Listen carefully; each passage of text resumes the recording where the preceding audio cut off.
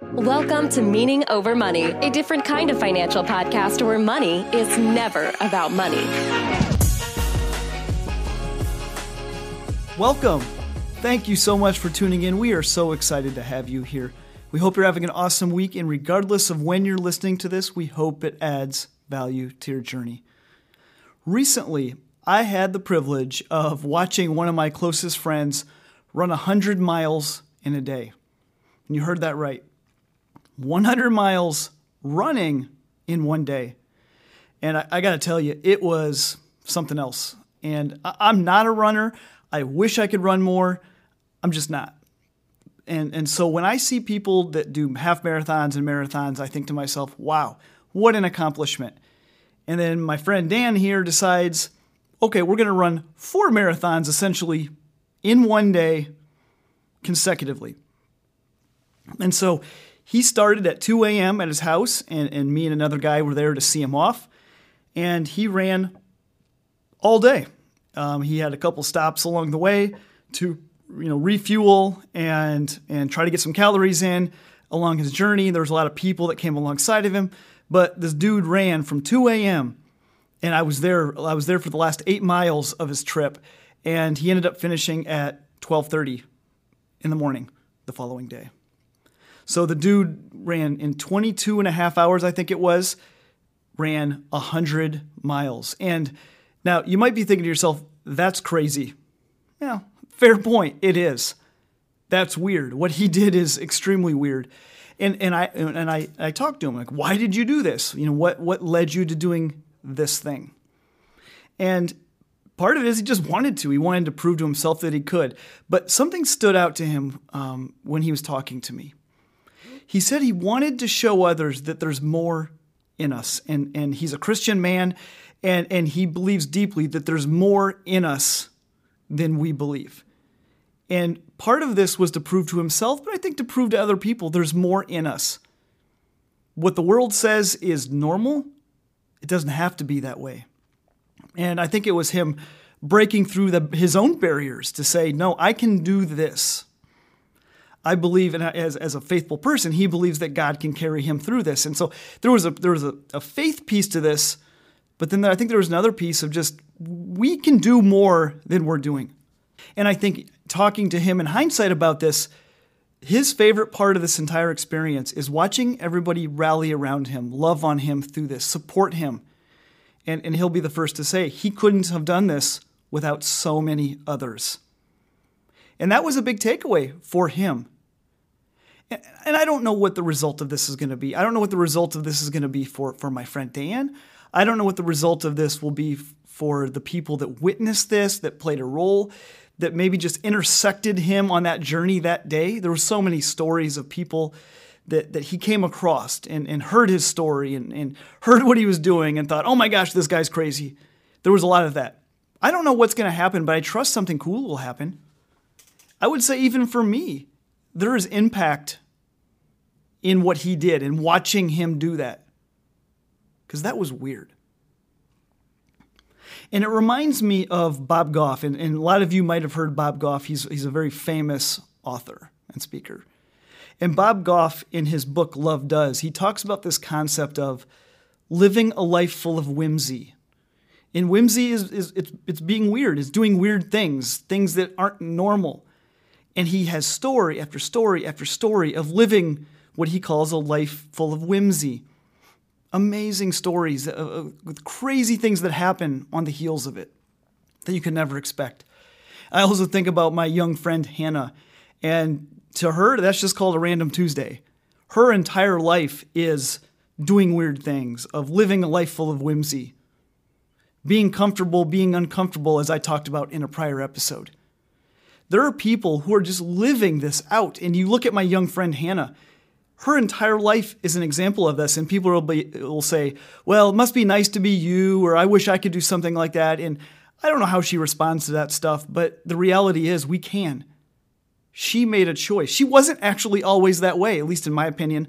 She was a youth group kid of mine. I never thought of Hannah in that way until she decided to become that way. And I just love that. I love that about my friend Dan. I love that about Bob Goff, sharing that with the world. I love that about my friend Hannah. And I want that in my own life. I deeply want that. I want to go do weird things. And I would say, as I was reflected on this, and I reflected on the heels of Dan's 100 miles in one day run, almost, I would say not everything, but most good things in my life, I can look back and it stems from me doing something weird. I think back to college. I didn't want to do a mock interview. I thought a mock interview felt fake. And so I decided to do something. I'm not endorsing this, but I decided to go interview for a job I didn't care about.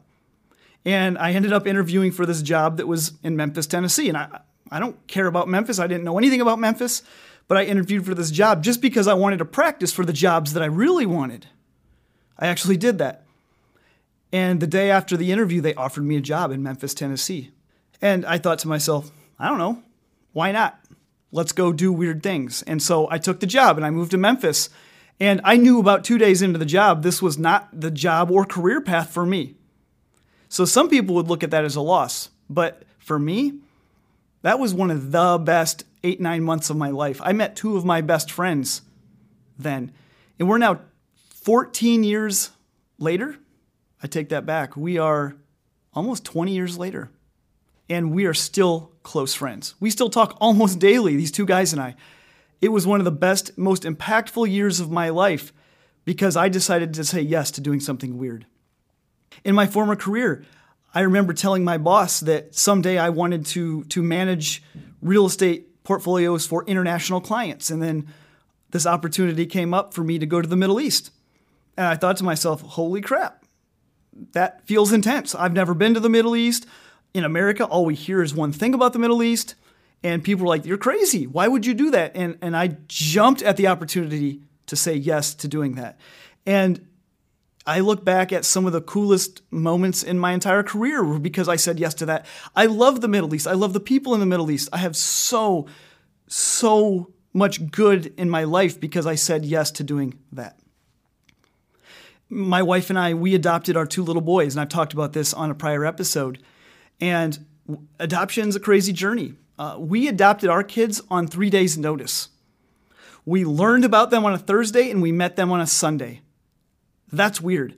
We didn't have any baby stuff. We had no cribs. We had no nothing. We had to go buy some stuff so that we had car seats, so that we had pack and plays, so that we had bottles. We had to go buy that in a very short period of time. That's weird. But it was beautiful. It's one of the best things in my entire life, in my wife's entire life. We made a weird decision, and it's been so beautiful. I think back to meeting my friend and my mentor, Dr. Gary Hogue, and I met him randomly at an event at my church, and we hit it off. We had kind of a fun conversation or a series of conversations. Well, a few months later, he called me out of the blue, and he said, hey, would you be interested in international ministry? And I thought to myself, well, that sounds pretty cool. It's pretty intense. I don't know. And so he invited me to go interview for a board position in Asia. And I'd never been to Asia. I didn't know much about Asia. I've always been fascinated by it. But my wife and I, we said yes. And here we are venturing in, going over to Asia to interview for a board position. And we didn't know what that was even going to be like. And we ended up spending some time with these people that are now like family to us. That was weird. And people were like, that is weird, Travis. And we said yes. And it ended up being one of the best things that we ever did. It's changed us. It's changed so much about us. I think about public speaking. Public speaking is by far my number one fear in life. And they've done surveys where people would prefer to be dead than to give public speaking. They're more afraid of speaking in public than of dying. And I can relate to that. I really can. And I decided, it's probably 6-7 years ago, that I want to speak publicly. And the only way for me to speak publicly is to speak publicly. And so I said yes. And that was a weird decision for me. I was terrified. I vomited right before I went on stage. And I would say I vomited the first several times I spoke because I was so scared. Since that time, I've given over 100 talks. I don't know if I'm good. I think I'm better than I was, and I'm not as good as I would like to be. But I said yes to doing something weird for me, And it's been so fun to experience that journey because it is uncomfortable for me. I think about my old career. I think about my decision to step away from that career and take a 90% pay cut to pursue this new life, this new career. And our family took a 90% pay cut with 2 little kids at home, 2 little toddlers, and a wife that stays home with them. I took a 90% pay cut. That is weird. And everyone told me that was weird. But I look back and it was such a good decision for our family. You know, part of that, as we did that, we ended up making the decision to sell our paid-for house. So we had a house paid for that was a long journey in and of itself. And there's a prior episode where we talk about some of our financial journey. But we had a paid-for house. We sold it and moved into a townhome that we now rent. And we've been there for 2 years. That is a weird decision, but it was the absolute best thing that we could do at the time. It was right for so many reasons. And we'll talk about that more in a future episode. But we sold a paid-for house to move into a townhome that we rented. And that's a weird decision, and we're so glad we did. And then we also made the decision that we are going to take our kids to Asia and go live there for 2 to 3 months at a time and have our kids see that culture and to experience new things, new food, new language, a new lifestyle. We want them to see that. And that's kind of a weird decision to take a couple little toddlers to Asia for months at a time. Now, unfortunately, COVID kind of crushed that temporarily. We haven't done that yet, but we hope to. But again, that's a weird decision. And so I just look back at my life and almost every good thing we have is because we did something weird. And I think to my business partner, Cole, who produces this show, I started coaching him and his wife when they were newly married, and they were on this debt payoff journey, which was a really beautiful journey. And 3 weeks into his career, he quits his job, doesn't even tell his wife. He just quit and came home. Probably not how I would have scripted that. That was a weird decision, and I think a lot of people are probably like, dude, you can't just do that. You can't just quit your job 3 weeks in and then not have a job. And he started his company then. And he's a filmmaker. And he looks back, and I look back at his own journey, and I say, wow, that you did something really weird, and it was beautiful. It wasn't easy, and it could be messy at times, but he's doing exactly what he wants to do. He wakes up every day excited for what he's about to do. And even his own wife, Kate, she graduated with a teaching degree, and she went and became a teacher. And it was an awesome career. And I don't know personally, but I would imagine she was a good teacher. And after they had their baby, she decided she was going to step away from her teaching career. And she now stays at home, and she does a health and wellness coaching business on the side. And she's doing so well. And she's living her best life. That was a weird decision because she put all this, if you ask society, she put all this time into her teaching degree and then student teaching, and then started her career, and just as she was really getting momentum in her teaching career, she leaves. That's a weird decision. But so much good is going to come out of that, I believe. I really believe that. Or I think of my friend Anna, who is probably our closest friends, her and her husband Ryan. She did the same thing. She played Division I college basketball, had a very successful career, and she actually got drafted in the WNBA. And instead of pursuing that, that's wild, to get drafted into the WNBA, she decided no, she wanted to get married and become a teacher. So she did. So she went, she became a teacher, and she had a successful teaching career. And then eventually she said, you know what? I meant to do something else. And she ended up leaving her teaching career and started her own basketball training business. And she started that. And that's what she does now. Like, that's weird. All those decisions she made, by societal standards are weird, but she's living her best life. She wakes up every day. She's excited for what she's about to do. And I love that about my friend Anna.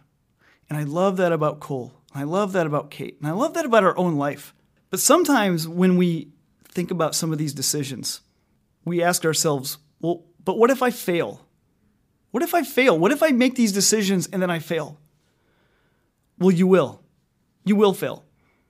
Cole has failed along his journey. Kate's probably going to fail at some point along her journey. Anna's definitely failed along her journey. I failed along my journey. All my weird decisions, I failed at several points along the way. We are going to fail. And if you never fail, it means you're doing something wrong. It means you're playing it so safe that you're not even taking a chance in life at doing something that matters, probably. I think we should ask ourselves, what's the worst that could happen? What's the worst that can happen? Cole left his job after 3 weeks to start his own company. What's the worst that could happen? He fails and he has to go get a job? Okay. And I look at myself the same way. What's the worst that if I fail at my coaching and speaking and all this? I can go get another job. What's the worst that could happen? For most of these decisions, they feel scary. What's the worst that could happen? What was the worst that could happen by my wife and I going to Asia to interview for a board position? We end up having a once-in-a-lifetime experience, seeing parts of Asia that we might not have ever seen before. We meet people that we might never have met before. What if they say no? If they would have interviewed me and said, sorry, you're not the right candidate? I guess that would have sucked. But what's the worst that could have happened? Our life was still better because of it, even if I would have got shot down. What's the worst that can happen? Ask yourself that as you're thinking about some of these decisions. I think another question we need to ask ourselves is, but what if I succeed? That might actually be scarier. Succeeding may often be scarier than failing because it may just disrupt the comfortable rhythm that we've carefully crafted in our own life. We love comfort. We love predictability. We love normal. We love knowing how things are going to go. I think the bigger risk for us is what if we make these decisions and it actually works? That's scary because it may mean that this comfortable life that we've crafted for ourselves might go away, or it might alter, or we might do something that maybe we don't want to do. But it's also really exciting. Oh, it's so exciting. All of these things I talked about, from the board position in Asia to working in the Middle East, the adoption, my speaking engagements, taking a 90% pay cut to pursue a different career, selling our house and moving into a townhome, this idea of taking our kids to Asia for 2-3 months at a time. Those are all exciting. They're all scary, but they're all exciting. And here's the most important part. It can change everything. And I would say over time, I don't think I could have made some of those weird decisions had I not made other weird decisions. I think I made weird decisions along the way, and I think it fueled me to be okay to say yes to more weird things. And I think back to my friend Dan on his run. He said yes to doing something totally weird, and he succeeded. So next time in life when something weird comes to him and his wife and there's an opportunity to say yes to something weird, I have a feeling they might say yes. Because he said yes one time and it was amazing. And then the next time he might say yes. And then that might fuel him to say yes to something even weirder and bigger. That's the way this thing can go. And if we get so caught up in this idea that we need something safe and comfortable, we can find ourselves saying no to everything. When sometimes that one yes can just change everything. And so go, book that flight for that trip to that place that you want to go to, but you're nervous to go to. Go, ask that guy or that girl out. Go, send a DM to somebody that you deeply admire and ask if they'd be willing to have a conversation. Again, what's the worst that could happen? They say no. Go, take that dream job. Or go, start that side business that you've always wanted to start. Go, start that podcast or write that book. Publish that blog. Create that YouTube channel. But just go and do weird things. Because amazing things can happen when we say yes to doing weird things. And I'm grateful for my friend Dan, who said yes to doing something totally weird and running almost 4 marathons in one day. Because it's bigger than this physical fitness thing. It's bigger than that. Dan proved to himself, and I think he proved to a lot of people, myself included, there is far more in us than we could ever imagine. So go. Do weird things, say yes, and let it change your life. We're so grateful that you decided to tune in today. If you'd like to connect with us outside of the podcast, we would love to hear from you. You can find us on Instagram, Meaning Over Money. You can find me, Travis Shelton, on Instagram as well.